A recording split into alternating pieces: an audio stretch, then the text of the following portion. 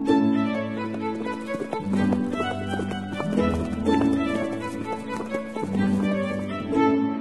listening to Nick Luck Daily. This edition is brought to you by FitzDares, by the Racehorse Owners Association, and by Thoroughbred Racing Commentary's Global Rankings.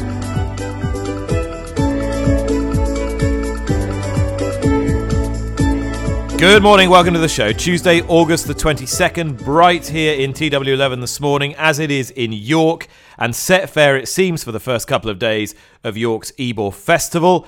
We told you yesterday on the programme why Desert Crown would not be running in the Juddmonte International, why he was unlikely ever to run again because he had sustained a very serious injury on the gallops at the weekend, and that meant he was operated on yesterday in Newmarket, and our fingers are firmly crossed that he comes through the next few critical post-operative days. Just after we finished yesterday's podcast, the declarations were confirmed for the Juddmonte International. There are just 4 of them. That's the smallest field since See the Stars beat 3 Ballydoyle inmates in 2009. Prior to that, 4 went to post in the year that Singspiel beat a stellar field, including Bosrasham, in 1997. So you can have a good race with few runners, but it's another big contest that is sparsely contested. James Brennan, the head of marketing and sponsorship at York, expressed his disappointment as to the size of the field, whilst also stressing that it can still be a great spectacle. Is he right to be disappointed, Cornelius Lycett, or is this just one of those things? Well, perhaps we could be doing better, but size isn't everything. You've clearly got Paddington, one of the most progressive and exciting horses that there's been for a bit. You've got a horse in Mostadaf who comes to York off the back of a pretty astonishing performance at Ascot. And you've got Nashwa as well. So I think you sort of can't have everything, in that here we've got an excellent horse race. We've got 4 outstanding jockeys who are going to be involved in what will be probably quite a tactical sort of affair. It's not ideal betting-wise for the World Pool. You'd like more. However, not disastrous from a World Pool point of view. I think you can't entirely have your cake and eat it. In 2009, which is probably the most memorable Juddmonte International quite that I can recall, an absolutely absorbing race. You had effectively Ballydoyle with 3 horses, 1 serious one and 2 pacemakers, trying to beat See the Stars in what was reminiscent of a cycling pursuit race. It was just mesmerising. So you're right. Your point that you don't need many horses to make a good race is a correct one. And going further back to that race that I think Frankie Dettori won on Singspiel, there were only 4 runners. And Bosrasham was in there, and it was a wonderful race. So you don't need too many to make a good race. I think it's more a wider point, isn't it? If you have 4 in the Juddmonte International, it figures that you probably had more in some of the other big races during the season. If you only have a small field in the Eclipse, it figures you might get more in the Juddmonte International. If you have a small, thin King George, the other races might fill better. Now, this year we have had 10 in the King George. We only had 4 in the Coral Eclipse, and we only had 4 in the Juddmonte International. Now, of the 10 horses that ran in the King George, not a single one comes forward to this race. Not one. Piledriver was the nearest that we got, and only Paddington from the Coral Eclipse comes forward to the Juddmonte International. So out of those 2 great marquee races, the Eclipse and the King George, only 2 horses have come forward to the Juddmonte International. And 1 further one from the Prince of Wales is the Group 1 at Ascot, and none of those that were in behind Mostadaf on that occasion. You could have had Adayar in here. He's been retired. Luxembourg, I don't know what he's doing at the moment. Bay Bridge, well, the ground's considered a bit too quick for him, and My Prospero hasn't really passed muster at the top level the way that his connections thought he would. Piledriver's connections have decided to give it a swerve. So, yeah, I just wonder, Cornelius, is the cupboard just running a little bit bare in terms of good horses and potential opponents to Paddington? I look at the Shadwell horses. We could have had Alflela in here, but he's not going here because he was only in here as a substitute for Mostadaf. Anmart is injured, serious pedal bone injury. He might never race again. He'll certainly be out for the rest of this season. And Hookham, they're saving him for the Arc. So again, we've got that issue of a lot of good horses in quite few ownership hands. It was always thus to an extent, wasn't it? But it seems to be particularly emphasised on this occasion. if you actually look at these runners, there's no one making up numbers, aren't there? And you started this whole segment by saying, "Are we excited about the international stakes?" And the fact is that we are. Are we beating ourselves up and looking deeper than, overthinking the whole thing? But I think at this stage, it's possible to look and consider and still enjoy what we have. Incidentally, just before we leave this alone for the time being, for what it's worth, and I was sent this yesterday by a listener, 5th prize in the Juddmonte was going to be 26,900 and 6th prize was going to be 13,500. So you'd have got your money back for running 6. It cost 12.5 grand to stand the ground at the different entry stages. You only got to be rated 80 or higher. But I'm not saying prize money is not important at this level. Of course it is, as William Darby and James Brennan have been explaining the last few days, and why the prize pot is so big. But owners are not going to be motivated at this level by 5th prize for 26.5 grand when they've got, potential targets for 200, 300, 400 down the track. Correct. And, so there are a number of different things to take into account. But ultimately, I don't think we need to beat ourselves up about it too much, but because we still have a fantastic race between one couple of potentially absolutely outstanding horses. One of them is the joint second highest rated horse in the world at the moment in Mustadaf, along with Hookham, and that just demonstrates part of the discussion here, also owned by the same people. Well, as we touched on very briefly yesterday, it's a very big week at York for Wathnan Racing, the racing concern that has burgeoned over the last few months and is headed by the Emir of Qatar, Sheikh Tamim. Richard Brown is responsible for many of the racing interests that take place on these shores. He's also been busy in Deauville at the sales over the last few days. And the Wathnan colours are going to be much in evidence on the Knaves Mire, courtesy of Courage Mon Ami, the Gold Cup winner. Gregory, who runs in the Voltigeur tomorrow. Ballymount Boy. Also Isaac Shelby's in the city of York at the weekend. Richard, the team is taking quite nice shape. Since we last spoke at Ascot, how many more have you added off the top of your head? None, I don't. Oh, one, Ballymount Boy. Just Ballymount Boy. So, we've currently only got, I think we've got 11 in training. Mm-hmm. It probably seems like more than that, but it's just 11. So 4 of the 11 are hopefully going to run at York, or three of the 11 are definitely going to go, and then I'm just waiting to hear back on a workout from Isaac Shelby this morning as to whether he's going to go. I mean, do you fancy going to the 7 furlong Group 2 with him? It's a very valuable race, isn't it? But I see he's got the Haydock Park Sprint Cup entry as well. Yeah, I think we're going to stick to 7 with him at this stage. He's always strong at the line. I think next year will be his year. We've always said that. He's a tall, unfurnished horse by a son of Dubawi, and they usually get better with age. So I think this year we'll be sticking to 7, probably with a view to going back up next year. Look, we've got to take on Kinross again. He beat us at Goodwood, but we gave him a good run for his money. I think if Brian's happy this morning, I think we are keen to have another crack. Like I say, it looks a good race. Sacred's in there. She obviously ran very well at Ascot, so it looks a good renewal. But we're game on to have another go. Courage Mon Ami's run in the Goodwood Cup was an interesting one because nothing got into the race behind Quick Thorn. How highly do you rate his chances of bridging that gap and returning to his Ascot form? The honest answer is I don't know. When we bought him before Ascot, he wasn't bought to win the Ascot Gold Cup. He was bought as a nice staying prospect who would hopefully be around for a few seasons and would be progressive. He obviously went into Ascot. He went into Ascot unbeaten, but he had to step up enormously to do what he did. And that was a tremendous performance. Goodwood was a bit of a non-event for those in behind. I mean, it was a brilliant ride, and Quick Thorn on his day is very, very dangerous from the front, as we know.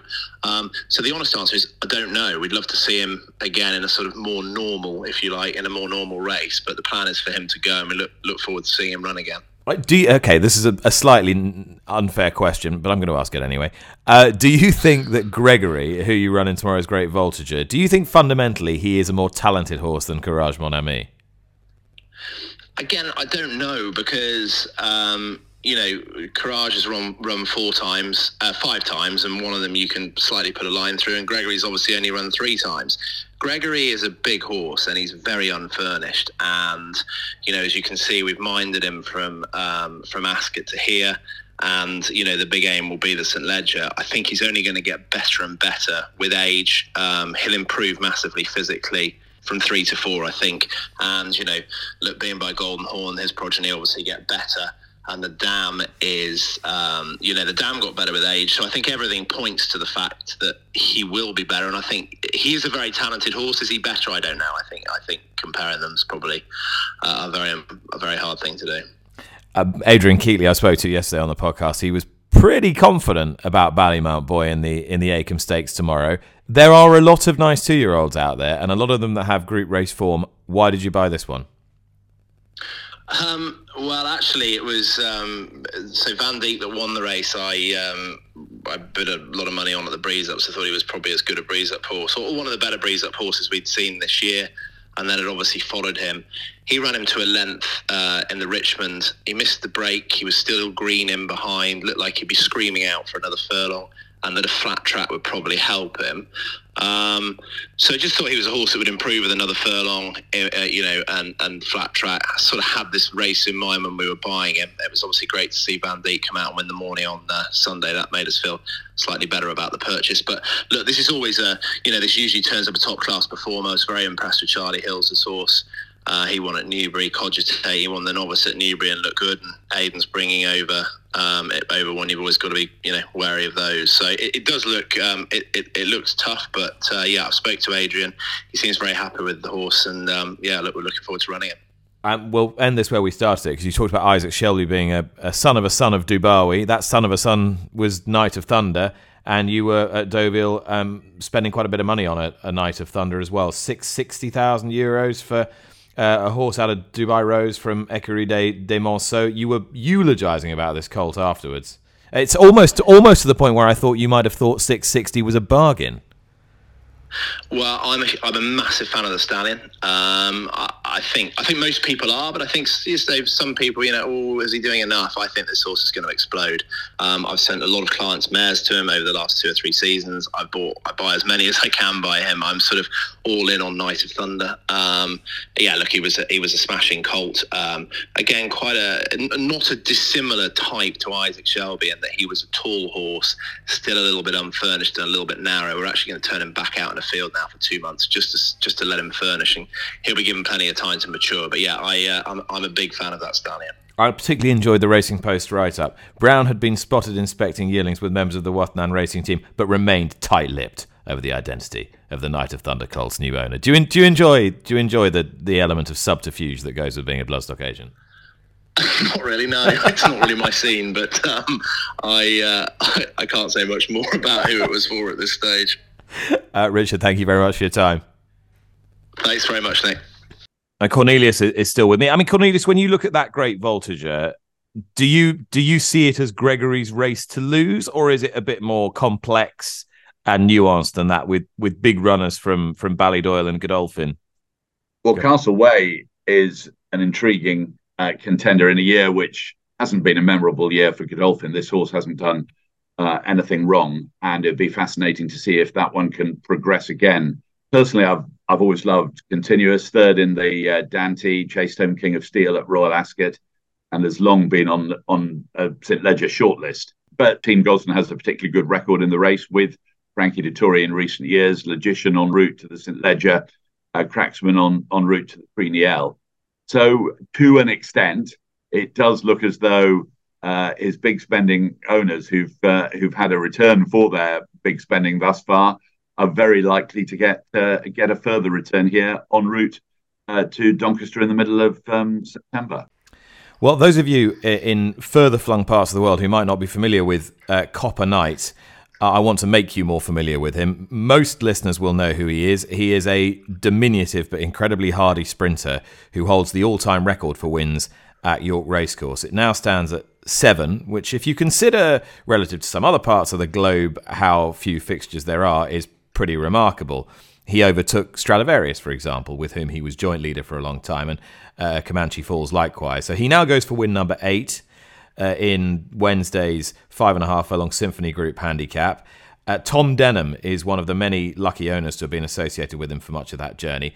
Tom, just try and describe the pleasure you've had from Copper Night and your family as well, because you're all involved. Yeah, it's been a real family affair, really. We've sort of been with him all the way through since he joined Tim, and it's just been a real roller coaster, to be honest. I mean, we're only small owners. We only take a few shares in horses. My dad and granddad are quite big in a few syndicates. And, just to have a horse that's won 7 times at York is just amazing, really. So tell me how you all got involved with him in the first place. What brought about the Denham Copper Night alliance? Well, we've known Tim for quite a while. So Tim Easterby, who trains the horse, Tim Easterby, yeah. And rather, it was just quite strange, really. I'd seen Copper on debut when he was with Hugo Palmer, and sort of put him in the notebook as one to follow, and kind of lost track of him a little bit. He went after the horse and trading sale, and then we were on our way to Ripon one day, me, my dad and my granddad, looking through the card and just noticed that he was turning up for Tim Easterby all of a sudden. So I think he finished second that day for Tim, and right now and there we sort of struck a deal with Tim to get on board with him. So there you are. You left Ripon with all three of you with shares in this horse that you'd been following since he was with his previous trainer. I mean, could you possibly have imagined what he'd go on to do, particularly as everybody thought he was so small that he couldn't train on and do any better? Oh yeah, I mean, Tim will tell you yourself. He sort of, when he came in, Rachel Richardson was still there, and she had a big part in sort of settling him down. And I think coming up to Yorkshire from the sort of madness of Newmarket did him quite well. And it's hard to really imagine the sort of journey we've been on with him. And I know we say it a lot, but it bears repeating. What level of joy have you had from the fact it's at York, at the premier racecourse in the north of England, one of the great racecourses in the world now? Well, we're a proud Yorkshire family, and honestly, having winners at York means the absolute world to us. We chat to so many other friends and things, and it's. They say it's their dream to have a winner at York, and you have to kind of pinch yourself sometimes, and you think that you're involved with a horse that's won 7 times there. It just, it never ceases to be such an amazing experience, really. And obviously, one of the joys of racing is how closely it binds friends and family together. Is that the case here with you and your dad and granddad? Yeah, absolutely. I mean, it was my granddad that sort of started in racing. He followed it from when he was a young lad, and kind of brought the rest of the family into it. And yeah, Copper Night's been that kind of horse that really brought the rest of the family into it, and we have so many amazing days with him. And yeah, and now I work at Tim's as well, so I get to see him every day, and it's just really special. Can he win tomorrow? Absolutely. He always can. Do you think he will? He's always got a chance at York. He's always got a chance. Yeah, I mean, you've looked at the race pretty closely. There's not too many surprises in there, put it that way, are there? No, it seems to face a sort of similar bunch every time he turns up. So, it'll be... he'll do what he does. He'll break from the stalls quickly. He'll try and run it out of him, I suppose. Well, I wish you all the best, Tom. It's been a great story. Thanks so much for sparing a bit of time for me this morning. Thanks for having me on, Nick. Thank you. Well, yesterday we had the 5-day confirmation stage for the Sky Bet Ebor itself. And the big news was that favourite Sweet William, who was so impressive at Goodwood, was guaranteed a run. I mean, he will be a heavy favourite, Cornelius. Can you see any reason why he might not be appealing to punters or not? Lack of experience, you could argue.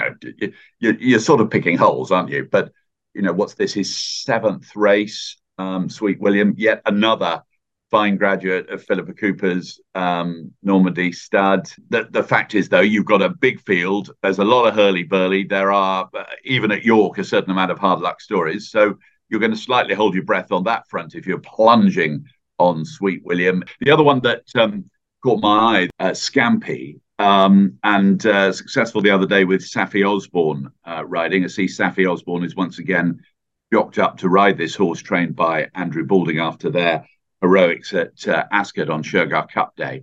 Every year there are one or two jockeys who are well known, but you feel are further emerging.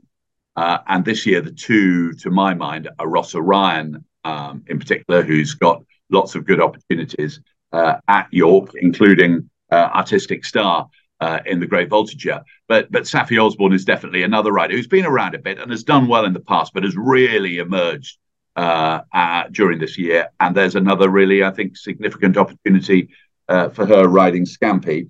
And the other thing about this race is that the winner is ballot exempt for the Lexus Melbourne Cup on the 7th of November. Sweet William, I mean, even if he were to win this, and even if he were entered in the Melbourne Cup, which he's not, he wouldn't be able to go because he's got 7 screws in one leg, as Philippa Cooper was telling us the other day. So he wouldn't pass the requisite tests. However, it is shaping up as though there are going to be a few more interesting Europeans in the race than perhaps we might have anticipated. We know about Vauban. We know that now, as I mentioned on the podcast the other day, Aidan O'Brien is pointing Tower of London that way, which might explain why Continuous is in the Great Voltigeur en route to the St. Leger. We've also got the big news that Lee Mottershead broke in the Racing Post at the weekend, that the King and Queen's horse, Desert Hero, who was so impressive at Goodwood, it might well be headed that way beyond a Leger run. So that is going to create a biggish stir, I would think. How significant do you think that is? And does it surprise you that they're going that way? Can I start by commending the interview that William and Maureen Haggis gave to Lee Mottershead in the Racing Post on Sunday? It's a really good read. Plenty of good Haggisisms in their observations on things like, I think there's a beard observation. You can tell he's a Prescott, a graduate of the Sir Mark Prescott.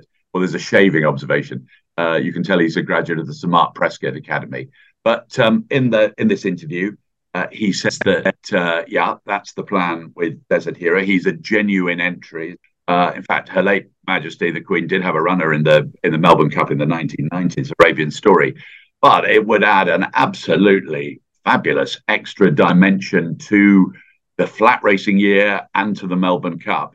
Plan is to get, assuming everything goes okay in the St. Leger, to get quarantine sorted out after Doncaster. Clearly, the Australians know all about William Haggis, because in the Queen Elizabeth Stakes at Randwick, since the Winks era, it's been the Haggis era with Adiab and Dubai Honour, who could be going back in the future. And the Australians, I think, looking forward to seeing him. And William Haggis demonstrating in that interview what an internationalist he is, often thinking about what is on offer in Australia. What do they call him? Aussie Tom. They call Tom Marquand, don't they? It could be Aussie William. Not sure that has quite the same ring. All right, well, when we connect with York at the moment, we're getting a palpable sense of excitement from the team. You heard from James Brennan yesterday, welcoming in today Amy Swales, marketing and sponsorship manager. Amy, just how's the vibe about the place with just a day to go until the gates open? Yeah, there is lots of excitement here. We've got many of the team already in, and we're just short of 8 o'clock in the morning.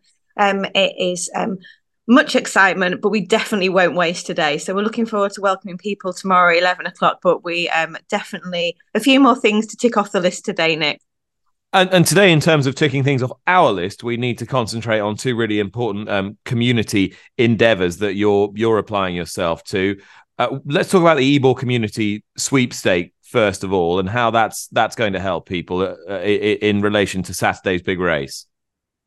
Yeah, so we have the Skybet Ebor Community Sweepstake. We cannot wait for this. We have got 22 charities that are very excited. So they applied a couple of months ago to become charities. And what happens is they are nominated at the Skybet Ebor draw, which takes place at 11:30 on Thursday. And they will find out then what horses they have. So they will each have a stall. And then when we have the draw and they find out what horses they have, they'll be racing on the Knavesmire on Saturday with £20,000 will go to the winner. And then there'll be £5,000 for the second, and then there'll be £2,000 for the third. So we've got some great charities that have been nominated for this fund. Two of the ones that stand out for me are Library of Things and Open Country. So Library of Things, basically they have a library of things that people use infrequently, and people can go and borrow those things from the library rather than having to buy them. So it's saved people over £200,000 since it opened. And more importantly to us, 200 tons of CO2 has not gone into the environment because people have been reusing rather than throwing away. So that's one to look out for. And another one is Open Country. So they enable people with disabilities or ill mental health to access the open countryside. And we all know how great the Yorkshire countryside is. So another fantastic charity. So they're to look out for on Thursday. There'll be much excitement for them to see what horses they get for the Sky Bet Ebor on the Saturday. Amy, you touched there on carbon emissions, which leads us neatly on to Green Knavesmire 300. I spoke quite extensively earlier in the year to William Darby, your chief executive, about York's excellent record on sustainability, but the need to do more. Tell me a bit more about Green Knavesmire. Exactly. So Green Knavesmire 300 is that recognition that now we have to ensure that everything we do with sustainability is at the heart of what we do for everything at York Racecourse. So, for instance, we've made some punchy statements. So we want to be net zero by 2040. We've already had a 51% reduction in our carbon footprints in 2017, but we want to keep going. We want to enhance our biodiversity, conserve water, and embrace that circular economy. So these are all key things that we want to do. Since 2018, we've reduced our gas consumption by 80% and electricity by 35%, but we recognise that it's a journey we need to keep going on. So, for instance, at the Sky Bet Ebor Festival, we've got 8 new electric vehicle charging points for people. We've changed all our company cars to electric. We've got an electric gator on course for the first time for the grounds team.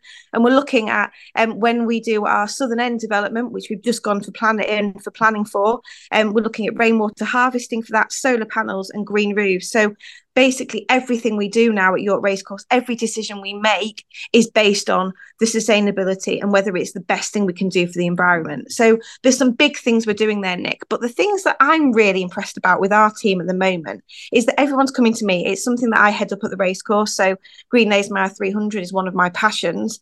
But it's people like the head of operations coming to me and saying, we've got ponchos and they're made of single-use plastic, but actually I can get some biodegradable ones. Shall we get those? I've got finance coming to me saying, we use these wristbands, but I think we can get ones that are recycled. I've got people in facilities coming and saying, we use these single-use washcloths every race meeting. What about laundering them? And then at stable side, they're saying we're using so much single-use plastic. Let's get the bigger bottles so we can reuse. So it's all those little things. And I think one thing I'm most proud of in the team is that they have all come together, and it's something that we're going to be on a journey to everyone together. It is interesting, isn't it? I took my kids to a water park yesterday and they had all the plastic wristbands, the ones that are impossible to get off. Yes. And if you're little, sometimes impossible to get on as well. And my daughter, who's 13 tomorrow, said to me, why are they using these? It's all plastic and it all gets thrown away. And of course, it's something I would never have thought of, really. And it's definitely, that kind of consciousness and awareness is definitely filtering down to a younger generation more readily than it is to mine, or which I guess is encouraging for a start. Yes, definitely. As a mum of young kids, does that sort of give you hope, really, that we're getting it slowly but surely? Definitely. My little boy is 5 and he has been taught about Greta Thunberg and David Attenborough already at school. And we went to Italy earlier in the year, and I had to talk to him about going on a plane, because he didn't want to go on a plane because he said that it harms the environment. So I had to talk about how we may go on a plane once a year rather than going on twice a year. And yeah, so it was an interesting conversation to have with a 5-year-old, Nick. Yeah, unfortunately, I'm going to have to cop that lecture just about every week at the moment. But but there we are. Amy, thank you very much. And best of luck doing great work for York Racecourse. Thank you so much, Nick. All right, it is Tuesday, and as we always do on this podcast, we go around the bloodstock world with our friends at Weatherby's. And this section today is brought to you by the Stallion Book and, of course, their Global Stallion app. And you need to be reminded that entries are now being taken for the next edition. And on said app, you will find all the Darley Stallions, particularly those on the US roster that we're focusing on today as we check in at John Abell, the Darley HQ in Kentucky, with Darren Fox, who's with me now. And Darren, for those who don't know you, it's probably worth introducing yourself. And people would be particularly interested that this being the 20th year of the Darley Flying Start, you were one of the, well, not the first, but you were one of the early graduates. Yes. Hi, Nick. Thank you, first of all, for having me on. Yes, I graduated in the 5th intake, so graduated in 2009. So very fortunate to be part of that experience, which certainly changed the trajectory of my career. So, eternally grateful for the opportunity. And who might we know who were your comrades on that intake? Yes, for sure. So Cathal Beale of the Irish National Stud, Mick Flanagan with Coolmore, James McHale, who works for Weatherby's. I'm trying to think who else. So it's a good strong bloodstock group, isn't it? Yeah, it is. Yeah, young up and coming trainer in Australia, Liam Howley, Andy Williams, who is gone out on his own as an agent in Australia. So definitely, a good group, and it's a great network and a great group to be a part of. Tell me a little bit about the history of John Abell and how it came to be part of the Darley empire. Yeah, so John Abell was established by the Bell family in the mid-50s. Obviously had a long and storied career as a nursery and as a stud firm in its own right. Affirmed finished out his career here as a stallion. Obviously, Holy Bull, Cherokee Run. They have a long list. Old Trieste is another really good stallion who stood here for a while. But obviously, a long and storied past of its own. And then Sheikh Mohammed purchased it in 2001. Spent close to 2 years redeveloping, and we opened doors in the fall of 2002 for the 2003 breeding season. Yeah. So this is our 20th year, Darley or Godolphin at John Abell. It's its 20th year in operations. So we've had a lot of success and a lot of fun here during that time. Yeah, and a lot's happened in actually a relatively short space of time. I know that during this segment, stallion masters are always keen to promote new stallions, the sort of fresh horses that people are going to be interested in. But I looked down your roster and I thought, if ever there was a horse who hadn't had the column inches that he deserved, it's Medaglia d'Oro. Year after year after year, he just churns out good horses metronomically. Do you think he's a little bit sort of undervalued when we talk about great stallions? He's been good to an awful lot of people, not just us. I think he was a tick unlucky in his own racing career. Like he obviously won the Travers at 3, the Whitney at 4, and the Don at 5, second in 2 Breeders' Cup Classics, and second in the Dubai World Cup. But the sheer prowess of his own race record. He was first or second in 15 of his 17 lifetime starts, but he ran triple-digit buyers in 14 of 17 lifetime starts, up to a high of 120. So, just really an incredible racehorse himself. But look, he sired 26 Grade 1 winners lifetime. He's been good in 2 hemispheres, which is hard to do. He sired 5 Grade 1 winners in the Southern Hemisphere, Stern, Vancouver, who won the Slipper. So he's done very well in Australia, which is not easy to do. But just like the likes of Songbird, the likes of Rachel Alexandra, who is my favourite racehorse of all time. Obviously, Golden 60 highlights his international flair, and he's done well in Europe as well. So he's really been, he's an amazing case study, obviously from the El Prado Saddler's Wells sire line, from a fairly workmanlike American dirt pedigree over here. His broodmare sire is Bell Jumper, but he was just so good on dirt.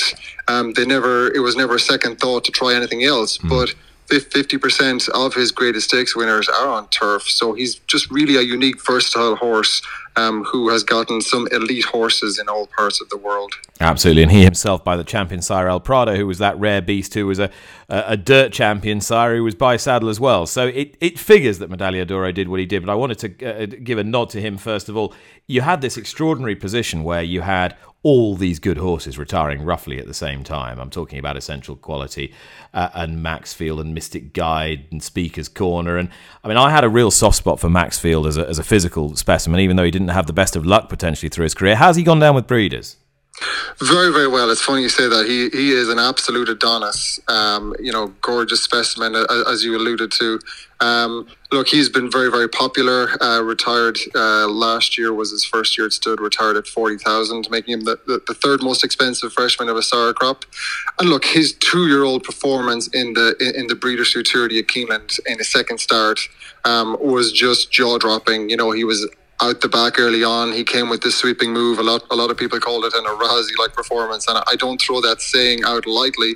But just the way he inhaled the field and drew off to win by about 5.5 lengths, you know, it was impressive. But it was even more impressive when you saw the physique. Like, he is 16.3.5. He was a big unfurnished 2-year-old at the time. So we were definitely, you know, dreaming as to what this horse can do when he fills into that frame, and he certainly did disappoint. Obviously, you know, he rattled off 5 wins at Churchill, his maiden and 4 graded stakes, and culminated with a victory in the Grade 1 Clark, and virtually bookended his career with 2 Grade 1 wins. So, a highly sought after horse with an amazing physique with a real stallion's pedigree himself. His dam is a 3-part sister to Sky Mesa. You have Bernstein back in there, a real old Harbour View family. So he's certainly one that we're excited about going forward. Yeah, and when you get all these horses, all the ones I mentioned, sort of all retiring roughly at the same time, and they're all horses who, you know, are milers or 1.25 mile horses, that sort of thing, on roughly the same surface. They've all got lovely pedigrees.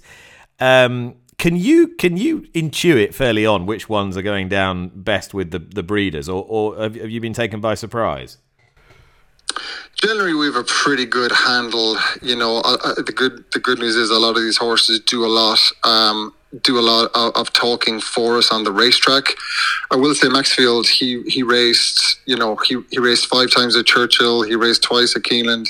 When he raced at Saratoga, it was during the Saratoga sale when the entire population of Lexington is up there. So he raced a lot of times under all our clientele's noses. So he had a little bit of a cult following, heading into the stud barn. But like, you know, Essential Quality, like you mentioned, Speaker's Corner, those horses, you have a pretty good handle as to what their level of popularity will be just by assessing their race record, their physique, their pedigree, like anyone else would. But certainly the early indicators and our clients reaching out to us in kind of the early fall, it's certainly, we get a pretty good read on it. And then you've got what I'd call the good old boys, Street Sense and Hardspun, two of an amazing crop. That 2007 sophomore crop was a wonderful group of horses. You couldn't quite get your hands on Curlin, but you got the next best thing.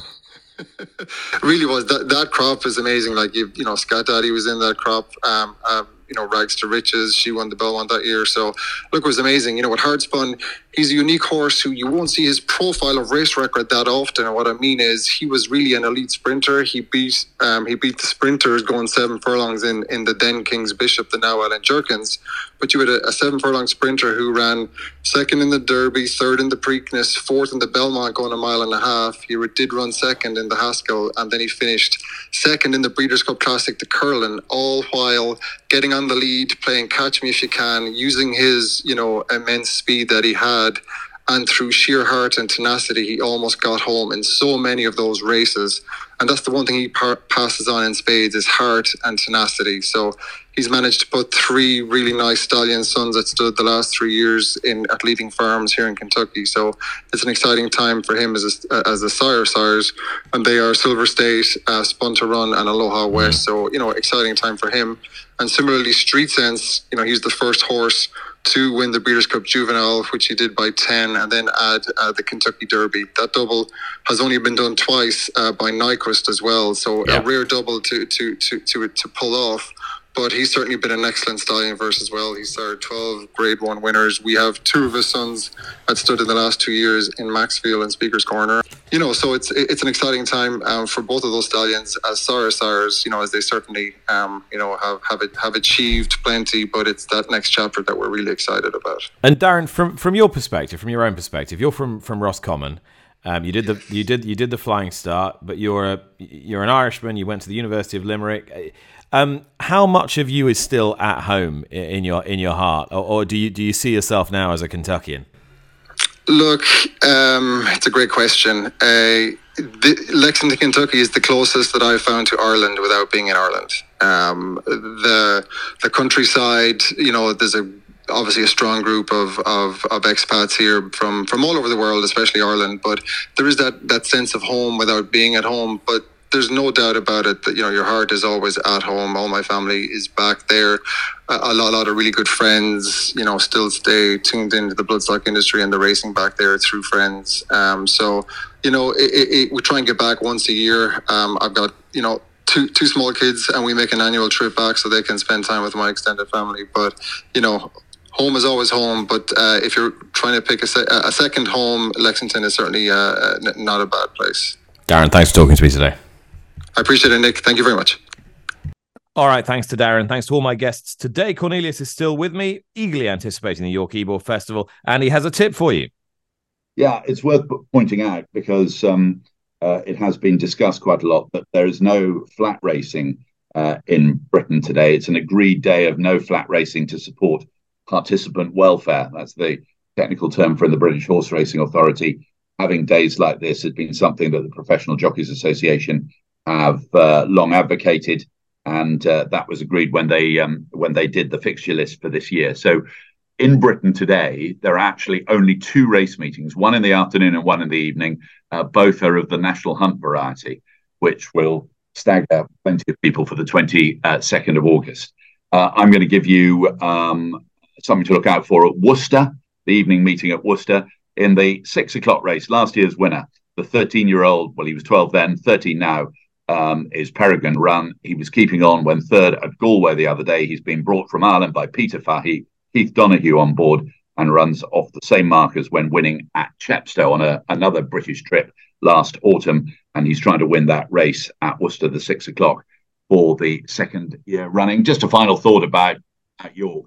After the rain-soaked Goodwood, it looks certainly at the moment as though it's going to be proper high summer ground at York, certainly for the opening couple of days. I think the report I saw today, first thing was good to firm, good in places, and drying out. Unsurprisingly, the report added no irrigation required in August. And it'll give plenty of opportunities to some horses that perhaps have been unlucky in terms of ground over the last 6 weeks or so. And with that in mind, in the first race of the meeting, can't wait to see Equilateral in action. Equilateral, former high-class horse, still pretty good. Could he make hay and handicap company over 5.5 furlongs tomorrow when we will be back from the Knavesmire? Thank you for your company. Thank you, Cornelius. Thank you very much for listening. We'll see you again. Bye-bye.